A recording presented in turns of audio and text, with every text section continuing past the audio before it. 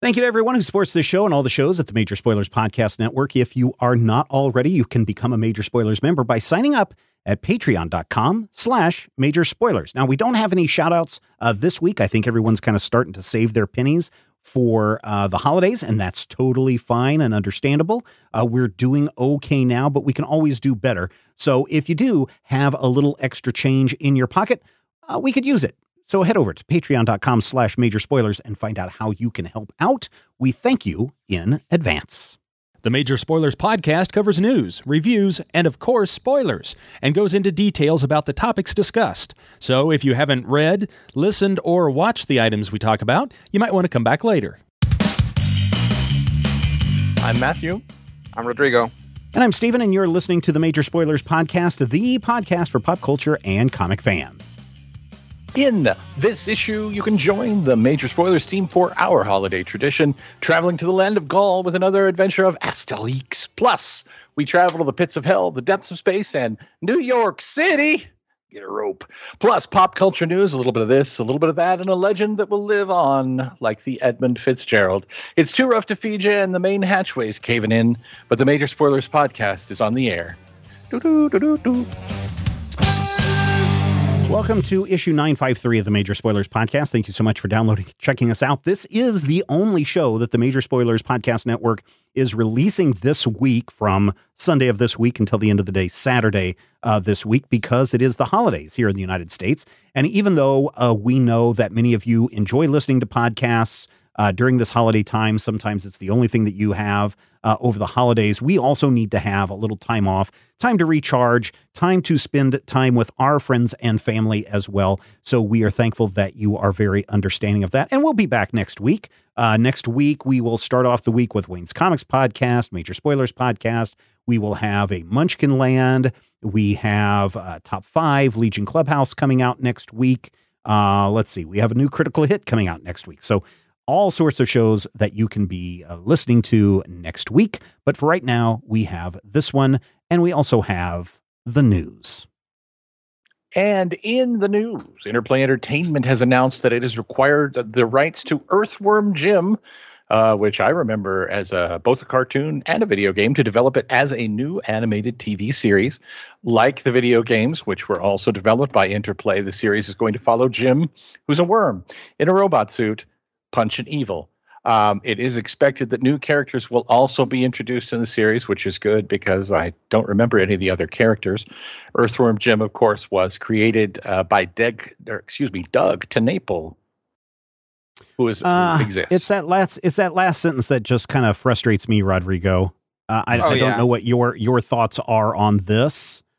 Yeah, I mean, Earthworm Jim was a big deal, right? I'm a 90s kid. I grew up with a Super Nintendo, and it has taken me a long time to parse out how I feel about it, because I love Earthworm Jim. Yeah, I played it a lot really, on my Sega.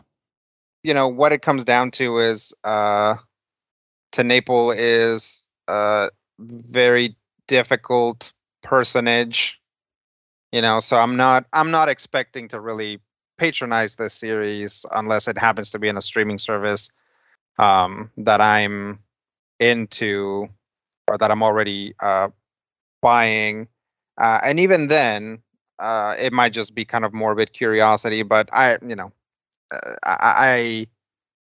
like Creature Tech. I like Earthworm Jim. I have friends who really like the Neverhood. Sock Baby was formative for me, but TenNapel is not not a good person. Yeah, so it's hard to it's hard to keep up with that stuff. Yeah, it's hard to separate the artist from their work. Something that we've talked about before, especially when it comes to Lovecraftian horror, cosmic horror. My thing is I like the character of Earthworm Jim. As I said, I played this on my Sega Genesis as well. Used to play it a lot when it came out. I remember watching the TV show a couple of times when it first came out, but that time I was kind of busy and not watching much TV anyway. I don't have a problem that Interplay Entertainment is doing this. My problem is, and I know, Matthew, there was something last week that says he's not involved in this series whatsoever. Mm-hmm. Yeah. So yes, the information that I have heard, and again, I mean, it's coming from the people trying to, to trying to pump people up for their new show. Trying to sell you this. Yeah, Interplay Right. Entertainment, yeah. But they have stated that Doug has no input. And the things that they've been tweeting on the official Earthworm Jim account are at least, things that kind of give me a positive feeling about where they stand Sure. as regards Doug's rather horrible Yeah, opinions. But I mean, problem, though, is he's still the creator of Earthworm Jim. Well, and and he's still- he has the rights if- that are tied to that. Yeah. So unless he has completely sold them off some time ago and said, I don't want anything ever to do with Earthworm Jim, in order to make Earthworm Jim, someone had to write this person a check, which I'm sure this person has happily cashed. So he's benefiting from this thing, even though he's not involved in it. He's benefiting from it, and that's again Sure, problematic for me. absolutely. So And it's something I'm tough, probably going to pass. When Yes. the Ender's Game novel came out a few years ago, I loved Ender's Game, formative parts of my youth, but I will not watch that movie. And I haven't reread Ender's Game at any point in here, and I'm kind of the same way with this. I mean, my TNAPL thing that I loved, and I may be the only person who remembers it, was Project Geeker. Because at the time I worked Saturday mornings at a CBS affiliate in like 97. And so Project Geeker was about this android who's supposed to have superpowers, but turns out to be an idiot voiced by Billy West because he's never completed. Really good. Has a kind of an Earthworm Jim vibe to it. It's available out there in the universe, and I can't go looking for it because, sometimes you don't want to separate the art from the artist, especially when you're like, this artist is just a big bad thing person. So, Yeah. All right. What's next, Rodrigo? Let's see. So stick with me on this one. Did I Productions, the name of a company, has acquired the animation, television, and film rights to Sergio Aragonés Gru the Wanderer character. So Did I Production, a production company, has acquired the rights to Gru the Wanderer. Gru the Wanderer follows the exploits of a barbarian warrior who isn't that smart, as he wanders a land of mystery and magic and mayhem, looking for a warm place to sleep, a few coins, and a taste of cheese dip. There's currently no word on a release date, but Did I Productions founder Josh Jones will serve as an executive producer, along with Aragonés and Mark Evanier. Yes. Bring me the Gru. Bring me the cheese strip. I feel like the good part on this is that Sergio and Mark are involved. Yeah. Because Yes. I feel like Gru this is one of the situations where Gru is the creators. No one else, to my knowledge, has ever written and drawn Gru. And I feel like that's part of the selling point here.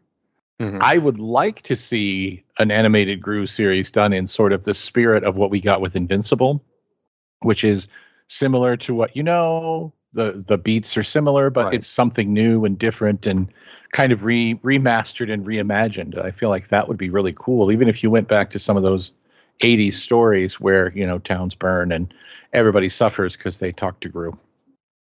Yeah. There you go. All right. Well, if you had to follow that story a little carefully, this one is a little bit more confusing. Dark Horse Comics has announced that it will once again create Star Wars comics. Marvel Comics originally held the rights to Star Wars comics from 1977 to 1987. Then Dark Horse acquired those rights and printed Star Wars comics from 1991 until 2015, when the license returned to Marvel Comics during the Disney buying Lucasfilm thing, and Disney also owns Marvel. IDW Publishing also acquired the rights to print all ages Star Wars comics around the same time. It's the IDW publishing license that looks like it's coming to an end, as the announcement from Dark Horse implies that it will take over the all ages line. It also looks like Dark Horse might be the home for all High Republic tales, as Marvel's High Republic series are all coming to an end in February of 2022. The solicitations are up on the Major Spoilers website right now. And if you look at the High Republic ones, they're all ending. Dark Horse's Star Wars comics are also expected to kick off in February of 2022. So the bad thing for IDW Publishing is it's losing some fantastic, it's basically losing all of its Marvel and Lucasfilm titles. So they're really cool all ages. Marvel action stuff is going away. And now it looks like Star Wars Adventures, Star Wars High Republic Adventures, and Vader's Castle are all going away and probably will all show up at Dark Horse Comics. But again, based on what the solicitations say and what the press release from Dark Horse Comics said, it's unclear to me whether Marvel is also ditching its High Republic series in favor of just staying with its main Star Wars and Darth Vader series, and if Dark Horse is going to be picking those up as well.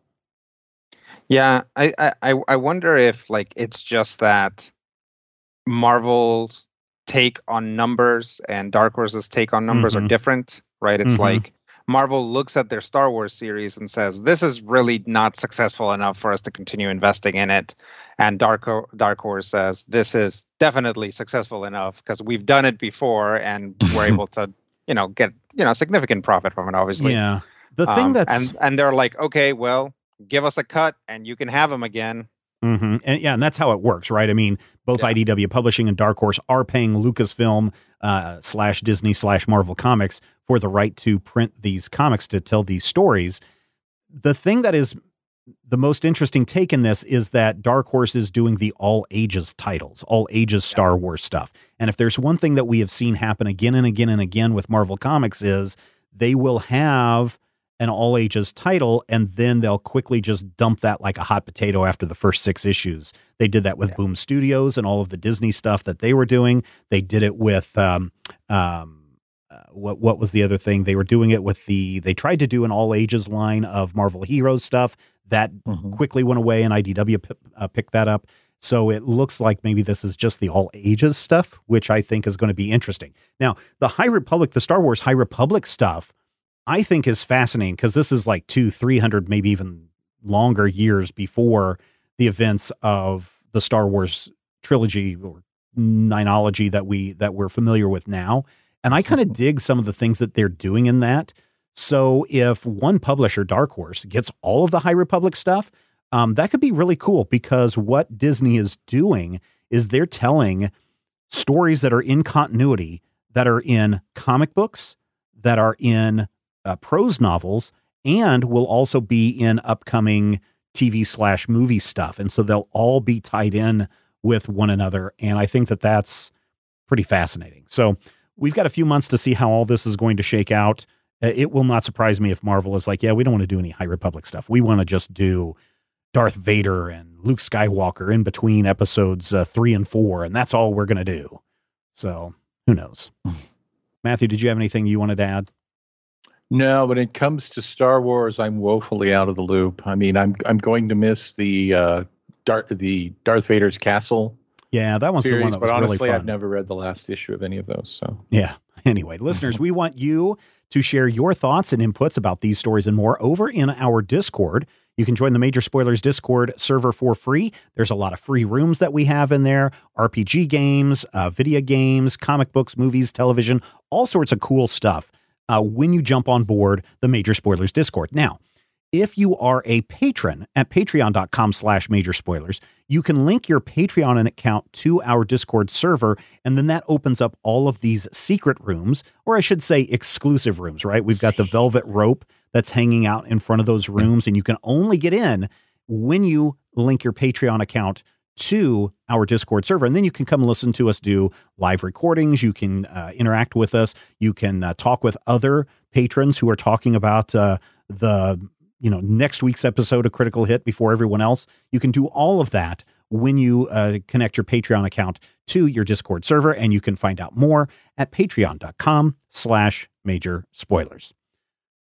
All right, it is time for some reviews, and we have a Marvel, an Image, and another Image comic this week. So we're going to separate. We're going to bookend these reviews. So Matthew, why don't you start us off with this really fun series that I've been enjoying at Image Comics? Yes. Radiant Black with Radiant Black number 10. It is out this week from Image Comics. Radiant Black, and generally, I have been reviewing Radiant Black both on this show and for the website, and I have avoided spoiling a couple of things, but you can't do that anymore with issue number 10. So, Radiant Black number 10, written by Kyle Higgins, art, beautiful art, incredible art by Marcella Costa. So you're reading this comic and you say to yourself, wow, this is kind of cool.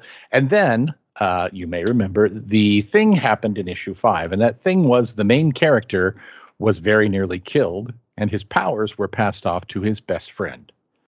And the best friend has been a slightly more successful Radiant Black, but also doesn't necessarily believe in himself. And at the end of issue 9, Marshall, the current Radiant Black, insisted that he be allowed to find his friend, who may or may not be dying.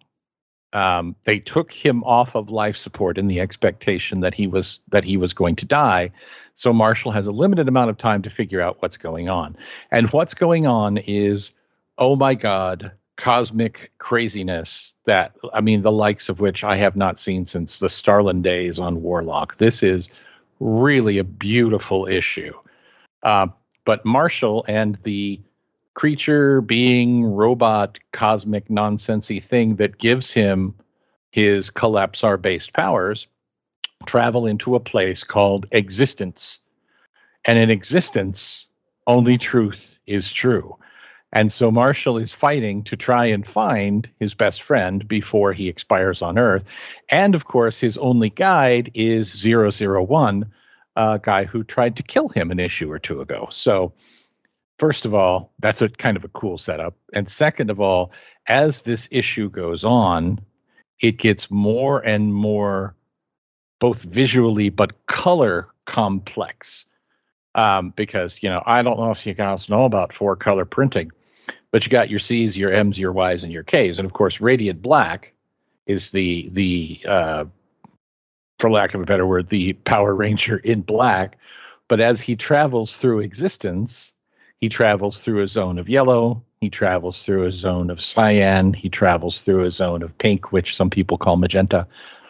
And as this issue goes on, it becomes clear that there's both more and considerably less than Marshall thinks going on. And that is where I'm going to leave that, because again, I've told you things that I feel like might be spoilers for previous issues, but without them, reviewing this issue is going to be tough. This is really good. This is really, really good. And the only thing that I feel keeps it from being a perfect issue is the fact that sometimes when Marshall is communicating with things from the other side, we have bits and pieces that are written in the alien language. Now, I'm not necessarily one of those code breaker guys who, you know, can translate dupe speak. And I haven't met anybody who is or has translated the Radiant Black alien font yet, but it is a little frustrating occasionally to be in the middle of a sentence and have Marshall or his cosmic patron say something in that language that I can't understand. Now, I'm sure there's a build-up to it, and I'm sure that we're getting somewhere because things are starting to be a little more legible in that alien font, where I'm almost starting to see words building up. Is it the same? Is it the same letterer from issue to issue, or do they have a new letterer on board? To my knowledge, this is the same creative team that we've had from the beginning, including cover artist Eleonora Carlini, who also just draws beautiful, beautiful comics. But I want to say this is colored by Igor Monti. I believe Igor Monti was, I know he's been on the last several issues because I reviewed either 7 and 9 or 8 and 9 for majorspoilers.com. You should check it out. There's reviews over there, you guys. But here's the thing. I've told you things that I didn't want to tell you in order to tell you this. 4.5 slices of meatloaf. This is a really great comic. And people who are sleeping on this comic are sleeping on something that I'm pretty sure is going to be the equivalent of an Invincible, the equivalent of Micronauts in 1979. Only old people get that, but trust me, it's a good thing. It's going to be something where I feel that by issue 25 or 26, everybody's going to realize that Radiant Black is crazy good and be like, oh my God, how do I get my copy of issue number 1? It's now $135. So definitely check it out. This is a really good comic, y'all. All right, there you go. Yeah, I think I said early on when we reviewed it for Dueling Review, the first time that the issue popped up was that this was the next Invincible, and you better get your hands on it. Absolutely. What is not the next Invincible, unfortunately, is Hawkeye, Kate Bishop #1 from Marvel Comics this week. So I was kind of excited about a Kate Bishop comic. After all, we do get a Hawkeye series kicking off on Disney Plus this. Wait a minute. Oh, synergy in action. Anyway, this is Kate Bishop supposedly trying to head home for the holidays to go hang out with the rest of the Young Avengers and East Coast Avengers and all those cool things. But she decides that she doesn't want to deal with those kind of family issues. Instead, she's going to go pick up another PI case at some swanky hotel that is also, I guess, in upstate New York, only to find out that the person who secretly hired her was her sister. Gasp. There's not a whole lot of buildup in this. There's something funky going on at the hotel, maybe some mind control stuff, maybe some other hokiness. But the issue ends with a little girl that has been kidnapped from the hotel and Kate saying, well, I'll take on the case. In between that is a lot of back and forth between her and her sister that jumps back and forth from the present day to the past. And the first time that it made a jump to the past in the middle of a sequence of panels, I was like, what the heck is going on? How are they outside? And now they're back inside and then they're back outside again.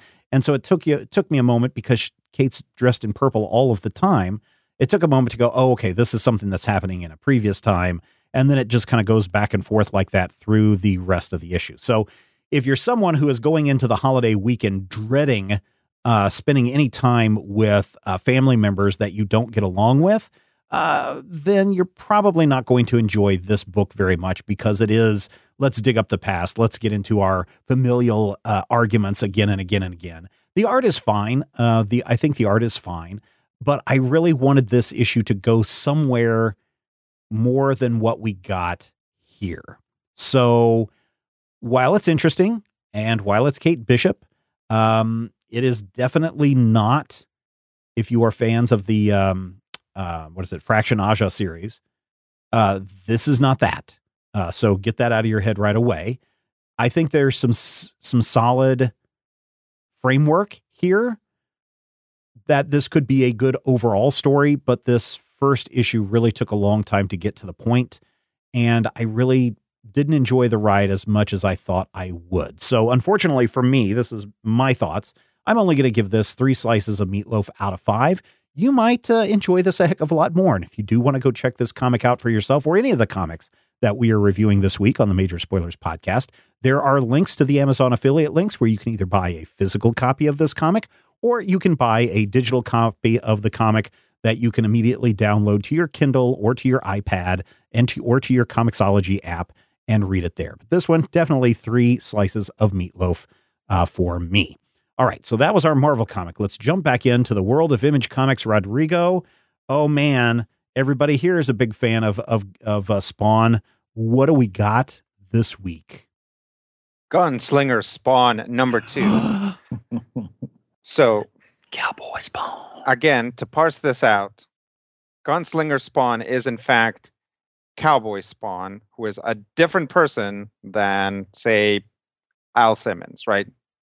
That's one Spawn. There's a different Spawn. He's from like the 1800s, but he was pulled forward in time, he was pulled forward in time to end up in the current age, which, from reading this book, I would say is 1997, and that's not a bad thing.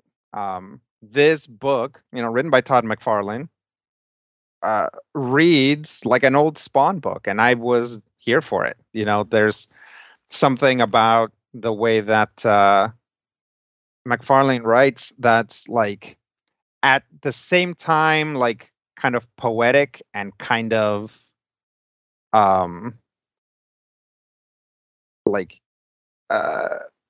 it kind of goes back and forth between like kind of like poetic and weirdly straightforward.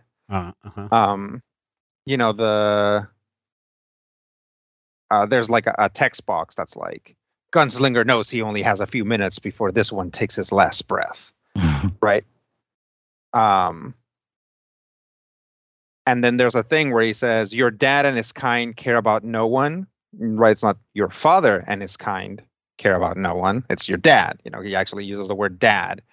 It's like, yeah, I don't know. It's hard to place, but reading a Spawn comic kind of feels like you're in a roller coaster. And like things are jumping at you all the time. There's an extremely violent issue. Last issue ended with a bunch of angels showing up. This issue has a big fight between Gunslinger Spawn and the Angels, and his little protege, who we find out is one of the Bartletts, who is a family that Gunslinger Spawn has problems with. They themselves are magic in some way. I'm not up to speed exactly with what the deal is. Was back in like the 1800s with Gunslinger Spawn, but he's even though he was involved in other Spawn stuff, and now he's just trying to find his way back to his time. He has become involved with this family that's still around, right? He kind of starts to develop this like mentor relationship with one of the Bartletts, who is like a nice kid, So it's interesting. It's interesting to see what's going on. I'll give it 3.5 slices of meatloaf. It's Spawn comics. It's like getting into a pool, it's like you dip your feet in and it's like, ooh, this is cold or whatever. Yeah. But once you're in, it's just like, actually, this is comfortable. I remember this.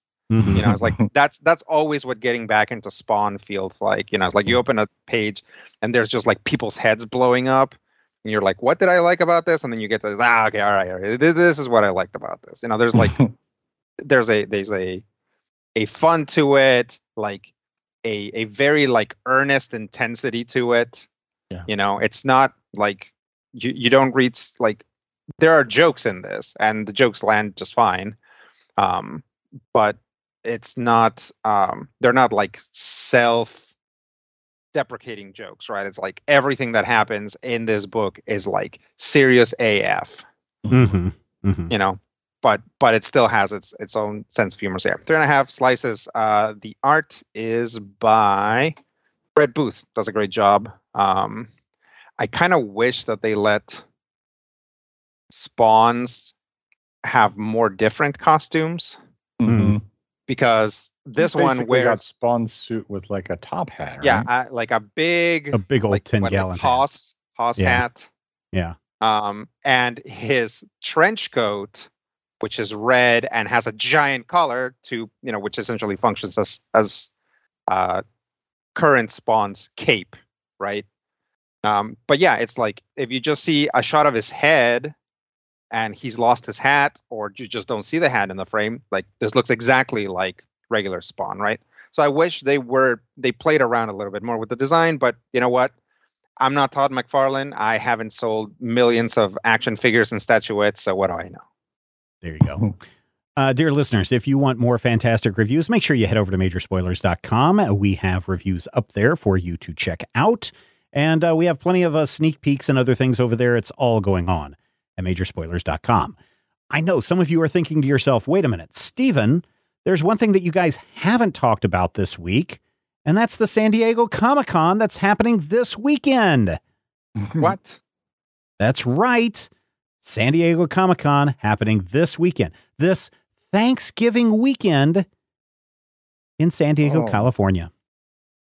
That's right, ladies and gentlemen. So I put up a poll this week onto the Twitter to just ask how many people were going to the San Diego Comic-Con this week. So let's do our usual round when we have a poll of the week. Matthew, are you going to the San Diego Comic-Con this week? Not only am I not going, my friend Jay, who literally lives 2 blocks from Comic-Con, the hall, the convention is center, not going this week.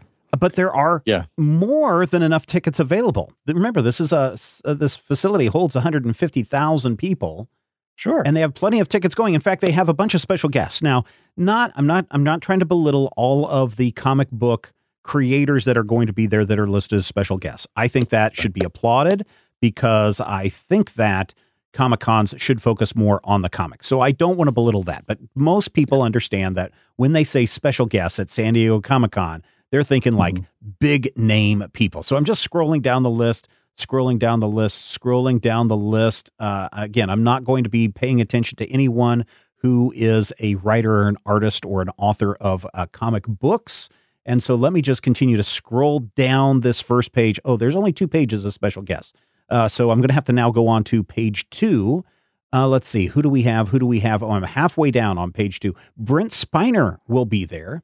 Ooh. But he's also listed as an actor-author, so I don't know if we should count him or not. Oh, Wait. There was somebody else who... he's an author of a book, apparently. It doesn't say. Oh, yeah. He says Brent's first book, fan fiction, a meme noir inspired by true events, is available now. So, yeah, he's there as a book author, not as an actor.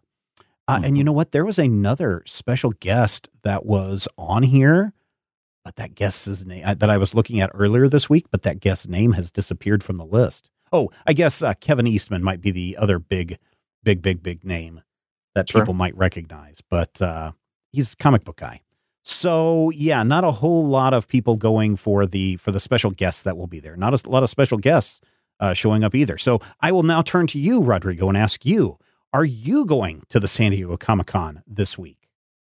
I am not. I feel like this used to be in the summer. This is a COVID thing. Pushed back. Yeah, this is the COVID thing. They pushed it back to now, and they're making it a smaller, friendlier event, and they're doing it now because I'm sure there's some legal reason why they have to cram it in 2021. But sure. And what better weekend to do it than on Thanksgiving, where everybody who, instead of wanting to spend time with their friends and family, and quite honestly, I can understand people not wanting to spend time with certain family members, might decide to go to San Diego Comic-Con. Sure. So, I wasn't planning on going. I wasn't planning on going when it was in the summer, and then when it got postponed, I forgot that it was even still happening. Yeah. So there's a lot of really cool. There's a lot of cool panels. For example, on the 26th, one of the ones that looks really interesting, storytellers, choosing, centering, and celebrating. They also have a panel on the future of Doctor Who. They have a panel on UFOs, fact and fiction. They have the X-Men fandom panel live. They also have one on Scout Comics, I guess, is going to be there doing a panel. The VFX creating fan favorite thrillers. A lot of writing stuff panels that are going to be there. There's one on the Klingon Lifestyles Special Edition. Then on the 27th, they have one called Adapting the Biggest IPs for Tabletop. By the way, if you guys took a look at Marvel's February lineup, the Marvel RPG is coming out in February. So there you go. They also have a panel called The Changing Face of Pop Culture, Set Secrets with Film and TV Creatives. Comixology Originals will be there. A Lawyer's Holiday Special. Oh, that sounds very fascinating. Making Your First Comic, The Good, the Bad, and the Business Side.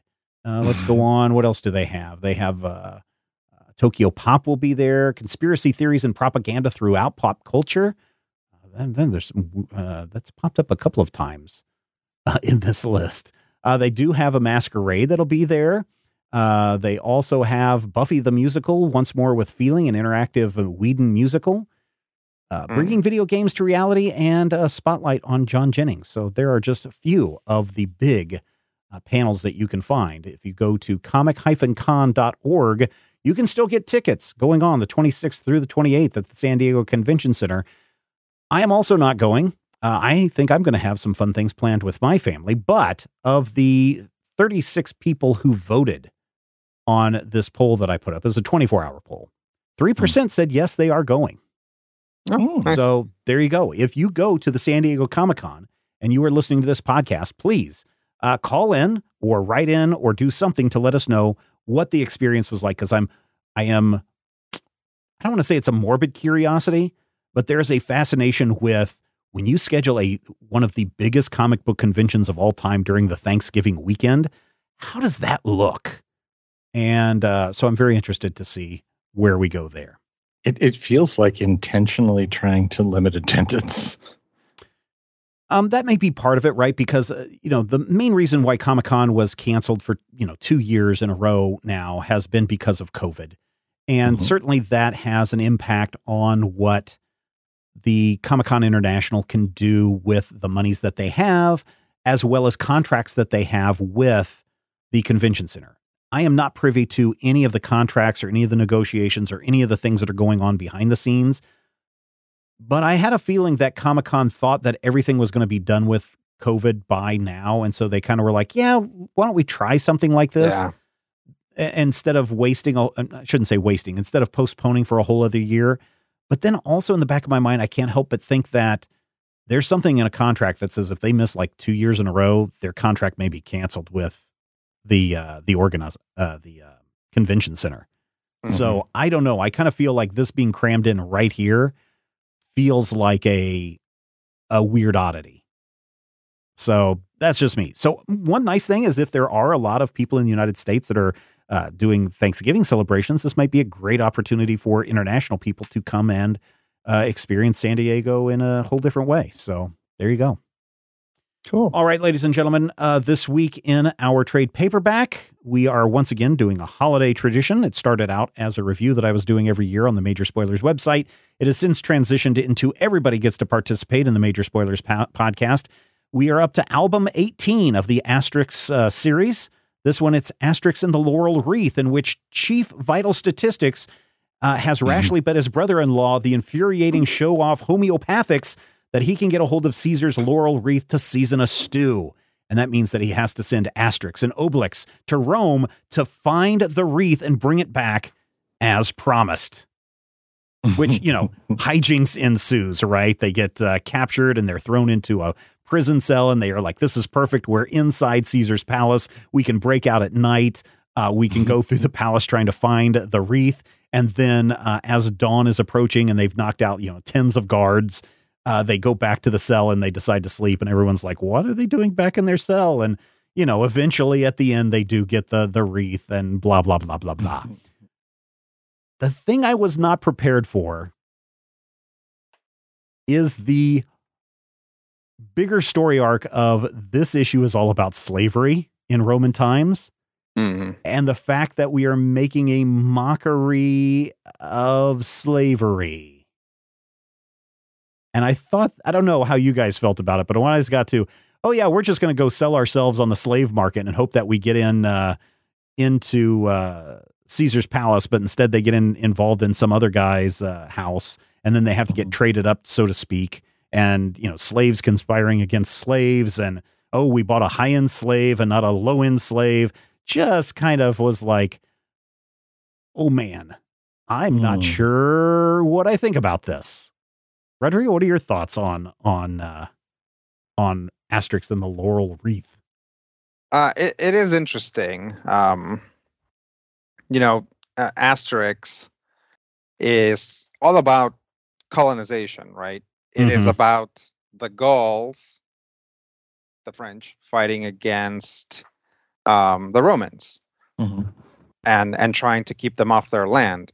Spoiler alert, they lose that fight, so it's Asterix has always kind of been this like cheeky, like nose thumbing look at government, at war, at colonialism, but from a point of view of not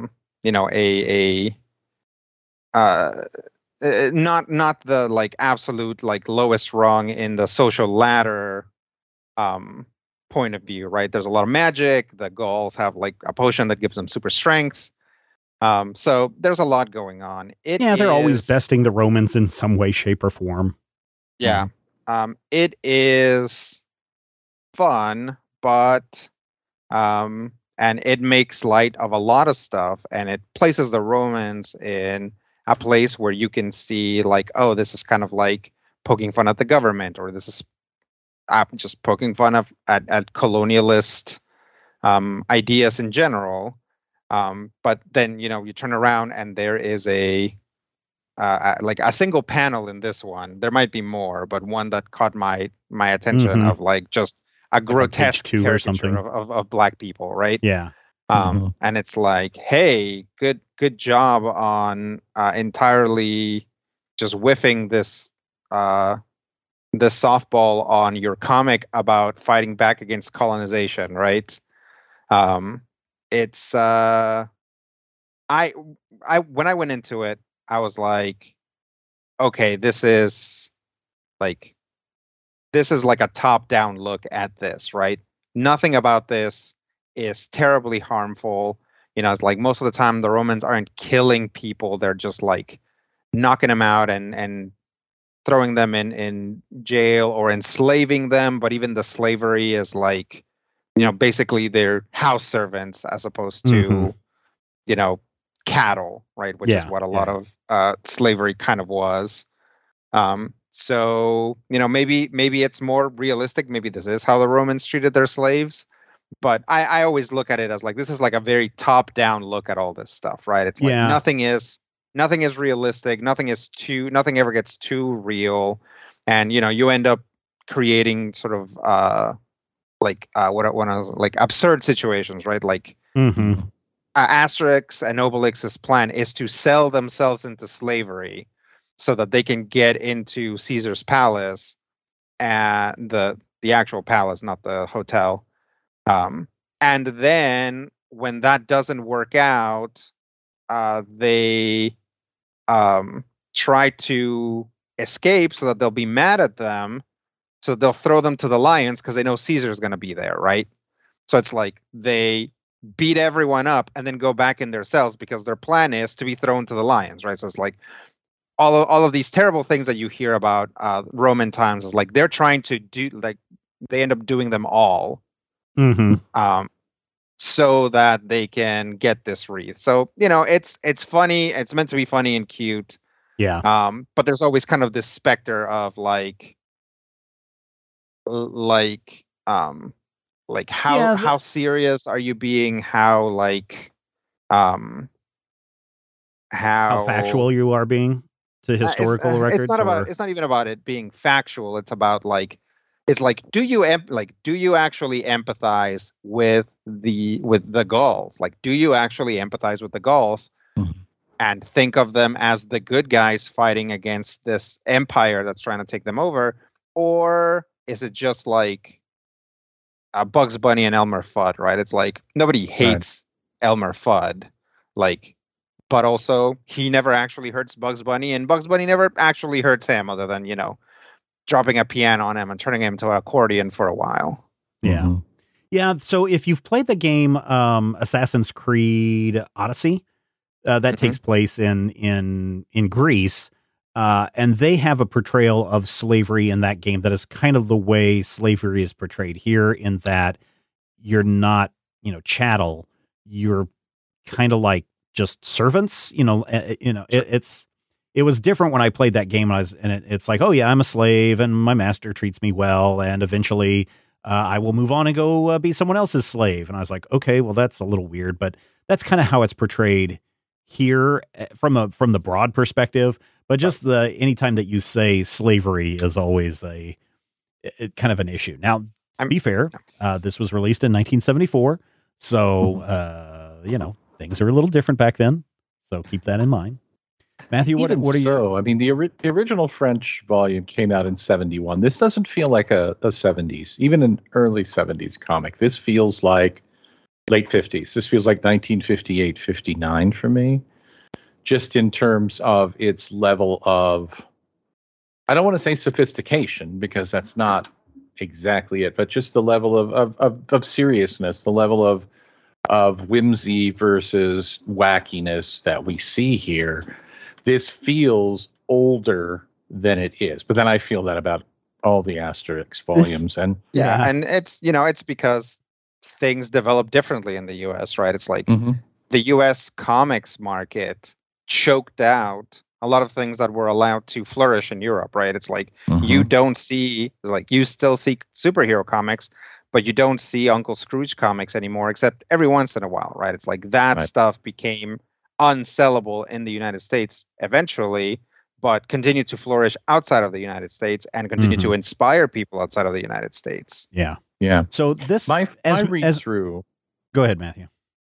In my read through of this particular volume, I kind of bounced off the slave part because it wasn't necessarily something that I really wanted to delve into. And the story didn't require me to devote a lot of energy to, trying to assign morality to it, which I felt was good. But the thing that really got me was in that last panel. Yeah, that's what I was going to say. Page, there's all this slavery, and then you get to the moral message of this whole issue. And the moral of the story is drink in moderation, because Obelix got them into this by being drunk.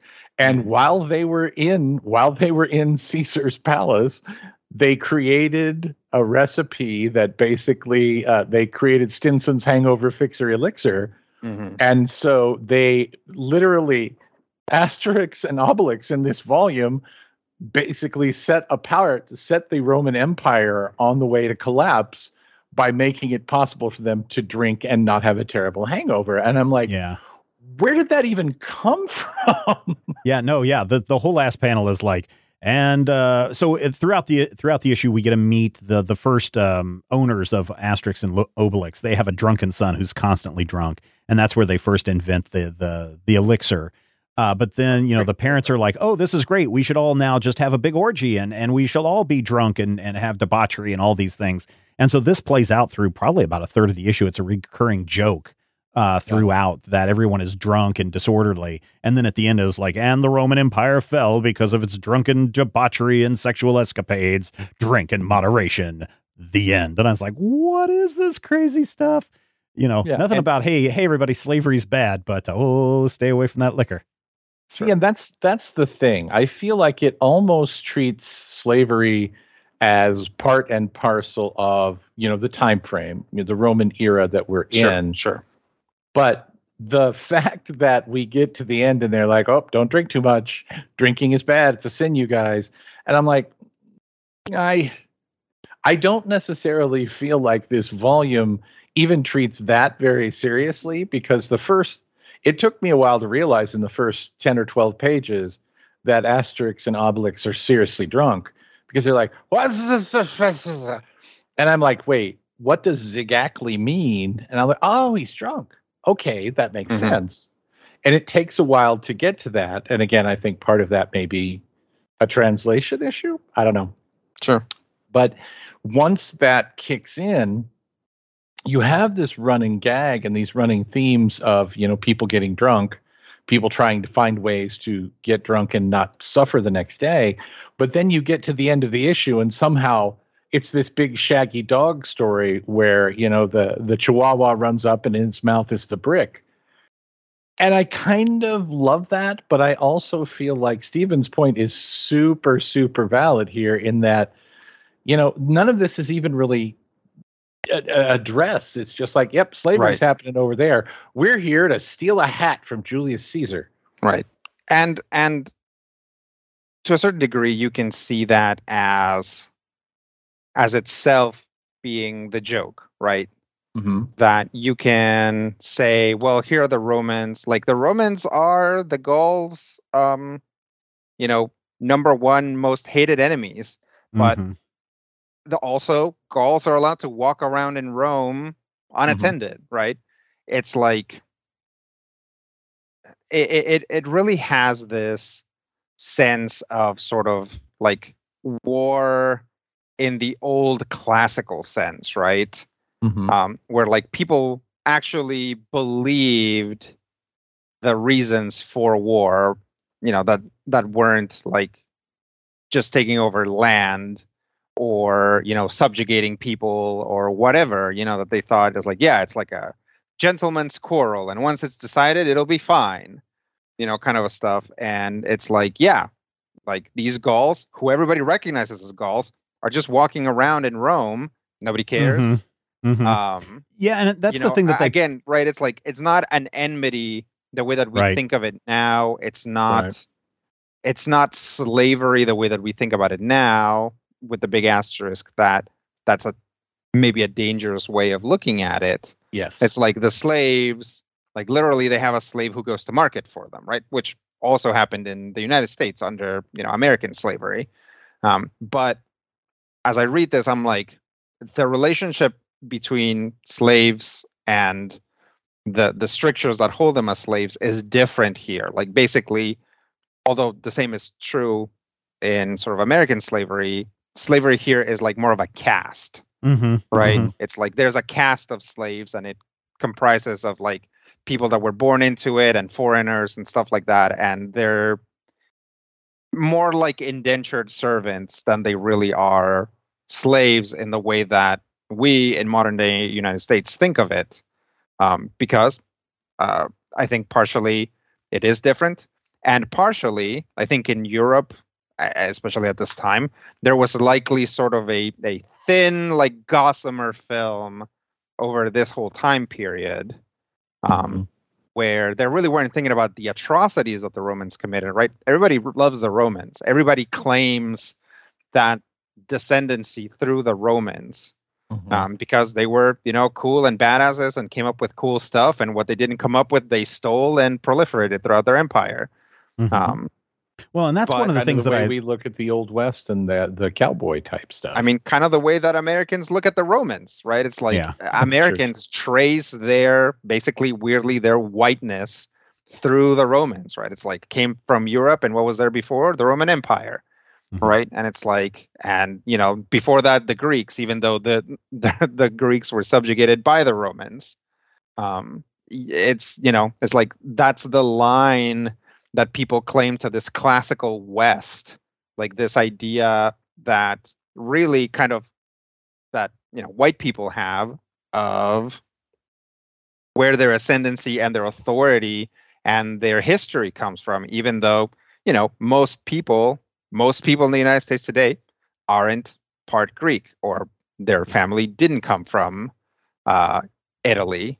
Lots of Italians, but they don't necessarily track their ascendancy that way. But when you think of like the West, that's kind of where it flows through.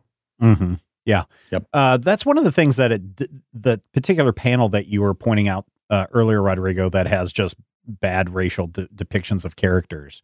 That's where they're basically saying, hey, look, Rome is open to everybody. And that's why they're showing, here's somebody from Africa, here's Southern Africa, here's somebody from Egypt, here's somebody from, I think they have an Asian person in there, but they're basically saying everyone from all over the world comes to Rome because we are this worldly place. And then this album is basically a much more adult oriented story than what we've seen before. And I think that may be the thing that kind of took me aback a lot more, was that either they're doing this intentionally to try to age up with their audience, or this is, something else that they're trying to do, maybe get to their moral pronouncement at the end about stop being drunk and slovenly and whatever else that they're trying to get across. So I did find those things very fascinating. Now, Lagnus, I was mentioning, for those of you that want to know what books we're reviewing in 2022, I posted in the comic books chat as well as the Major Spoilers chat over in the Major Spoilers Discord. And, I was listing all the things, including Asterix next year. And Lagnus says that that Asterix I rate a bit below average for me. I think he's referring to this one because I said we were reviewing an Asterix book this week, but he could be talking about next year's book for all I know.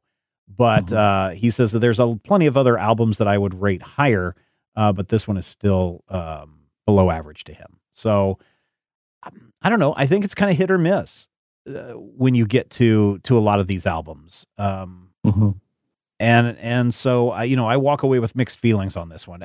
To date, this one is my least favorite of all of the ones that we have reviewed. I kind of like it, in as much as this is one of the times that I can really feel the influence of Carl Barks' Uncle Scrooge stories, and maybe even a little bit of Popeye in here, because a lot of times, when you have something like this, that we had sort of that same issue with Tintin when it was coming out, a week at a time or 2 pages at a time in the pages of Je Flip to Flop magazine, you kind of have less of a continuity. And for all of the problems with, I think, the tone and the way that we're addressing some of the bigger problems, the things that haven't aged well in this story, it feels like one cohesive Uncle Scrooge style adventure. It feels like top to bottom. Oh, yeah, sure. This is what happens. Obelix got really drunk one day, and then 50 pages later,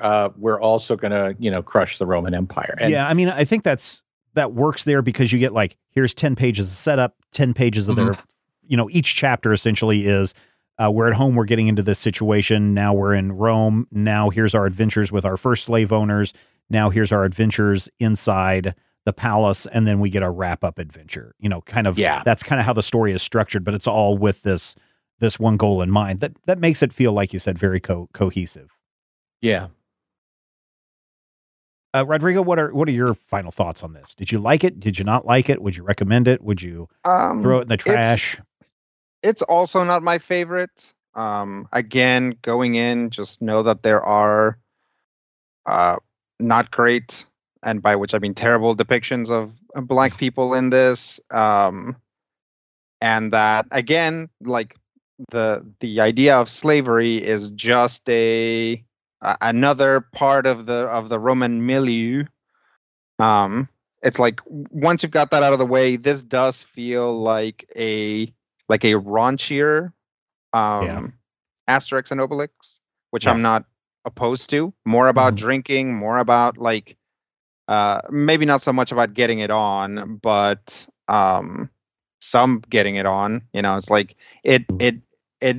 this kind of feels like a transitional thing to a more sort of like teenage type thing where like everybody's always trying to drink and get away from work and do other stuff. So I mean, it's interesting. It's an interesting direction for the book to move. I didn't hate it, but it's also not my favorite.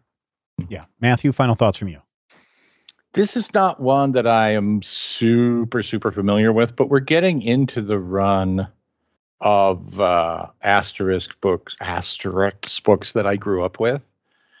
I think I like it better than both of you guys. I still agree that there are some serious problems with bits and pieces of this story and the way it plays out. But I feel like they've really kind of hit a stride here. What are we? We're 18 in. Yep. And there's only like 6 more that I consider to be, of the real ones before. I think Goscinny dies in like 1979. Before they create Uderzobat.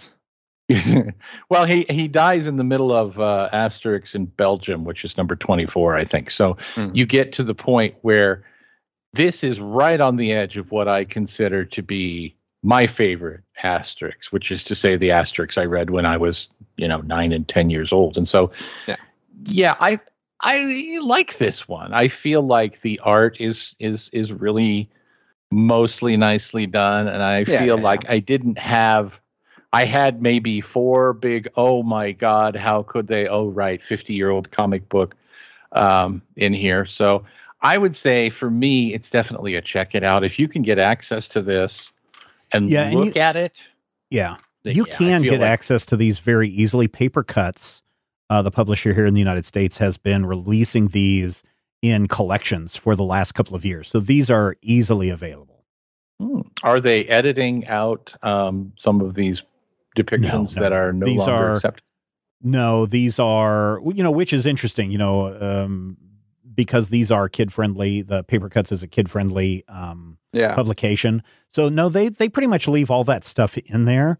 This would be, and I don't know which English translation they're using because there are at least 2 or 3 different English translations of these books, depending on what year you're picking these up. So I don't know if things like orgy, it's like, oh, George, let's have an orgy. Bring on the dancing girls moment that's in that one panel. If that's changed to, hey, let's have a big crazy party. Yes, invite all our friends. If anything like that has been changed or not to protect the innocent for all the pearl clutchers out there. But definitely the art has not been altered. So keep that in mind if you're going to go and pick these up. I don't know what collection this is part of. But again, you can go and pick these up relatively easily anywhere. So There you go, everybody. Anything else, Matthew or Rodrigo? It's fun to say Goscine. Okay. All right, everybody. That is where we're going to wrap it up there this week. Thank you so much. Thank you, everybody, for being a part of the Major Spoilers experience for the, I don't know, for as long as we've been doing it. All the 15-year T-shirts have arrived for all of our patrons at that producer level. You should be getting those in the mail. And if you're not somebody that is at that producer level and you want one of those shirts, then head over to patreon.com/majorspoilers and sign up for that. And we'll get those out to you right away. As I said, we're heading into the Thanksgiving weekend here in the United States. So for the rest of the week, we are off as far as podcasts go, but we will be back next week. So thank you very much. Thank you for being part of the Major Spoilers experience. As always, the only thing we love more than saying Goscine is your feedback. Join the rest of the cool kids at the Major Spoilers Discord server. Share your thoughts and reactions to Asterix, or you can drop an email straight to Steven's brain hole, podcast@majorspoilers.com. You might even hear your words. New one has just come in. Oh, how's he pulling that out? That sounds... I know, it sounds painful. It's just a minor incision. And don't forget, you can support this show and everything we do by becoming a patron at patreon.com/majorspoilers.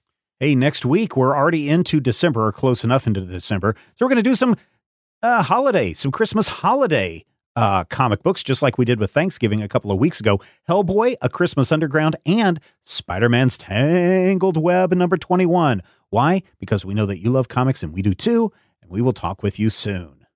If I had the X-ray vision of a Superman, I could save a few bucks and stand around and read through the covers of the comics on the stand. But although every other page would be backwards, I suppose, I could still read the evens and the odds. Well, I don't know. Guess I haven't thought this all the way through. Plus, as soon as the comic book store guy knew, they kicked my butt out on the corner. What a major spoiler. What a major spoiler. Think about a better way. If I was hulking green or gray, I could just bust through that brick wall, take their comic books away. But then the little meat would deal with all the tanks and bombs and guns. Have you ever tried to read a series with all that going on? Guess I need to rethink this plan. How would I back and board my comics with such huge hands? Guess I already told ya. What a major spoiler. What a major spoiler. Yeah, yeah, yeah. What a major spoiler. What a major spoiler. If I'm Stark Raven, rich like a man of iron, I might not be surprised to find that I might actually have the heart cold to follow an entire storyline. But would I really even need to read up on all those escapades? I mean, who needs such distractions when your sister's such a babe? But the downside is such a beast. Being shot up in a fun bee in the Middle East with a gang sign throwing soldier. What a major spoiler. What a major spoiler. Yeah, yeah, yeah. What a major spoiler. Whoa, whoa, whoa, whoa. What a major spoiler. This podcast is copyright 2021 by Major Spoilers Entertainment, LLC.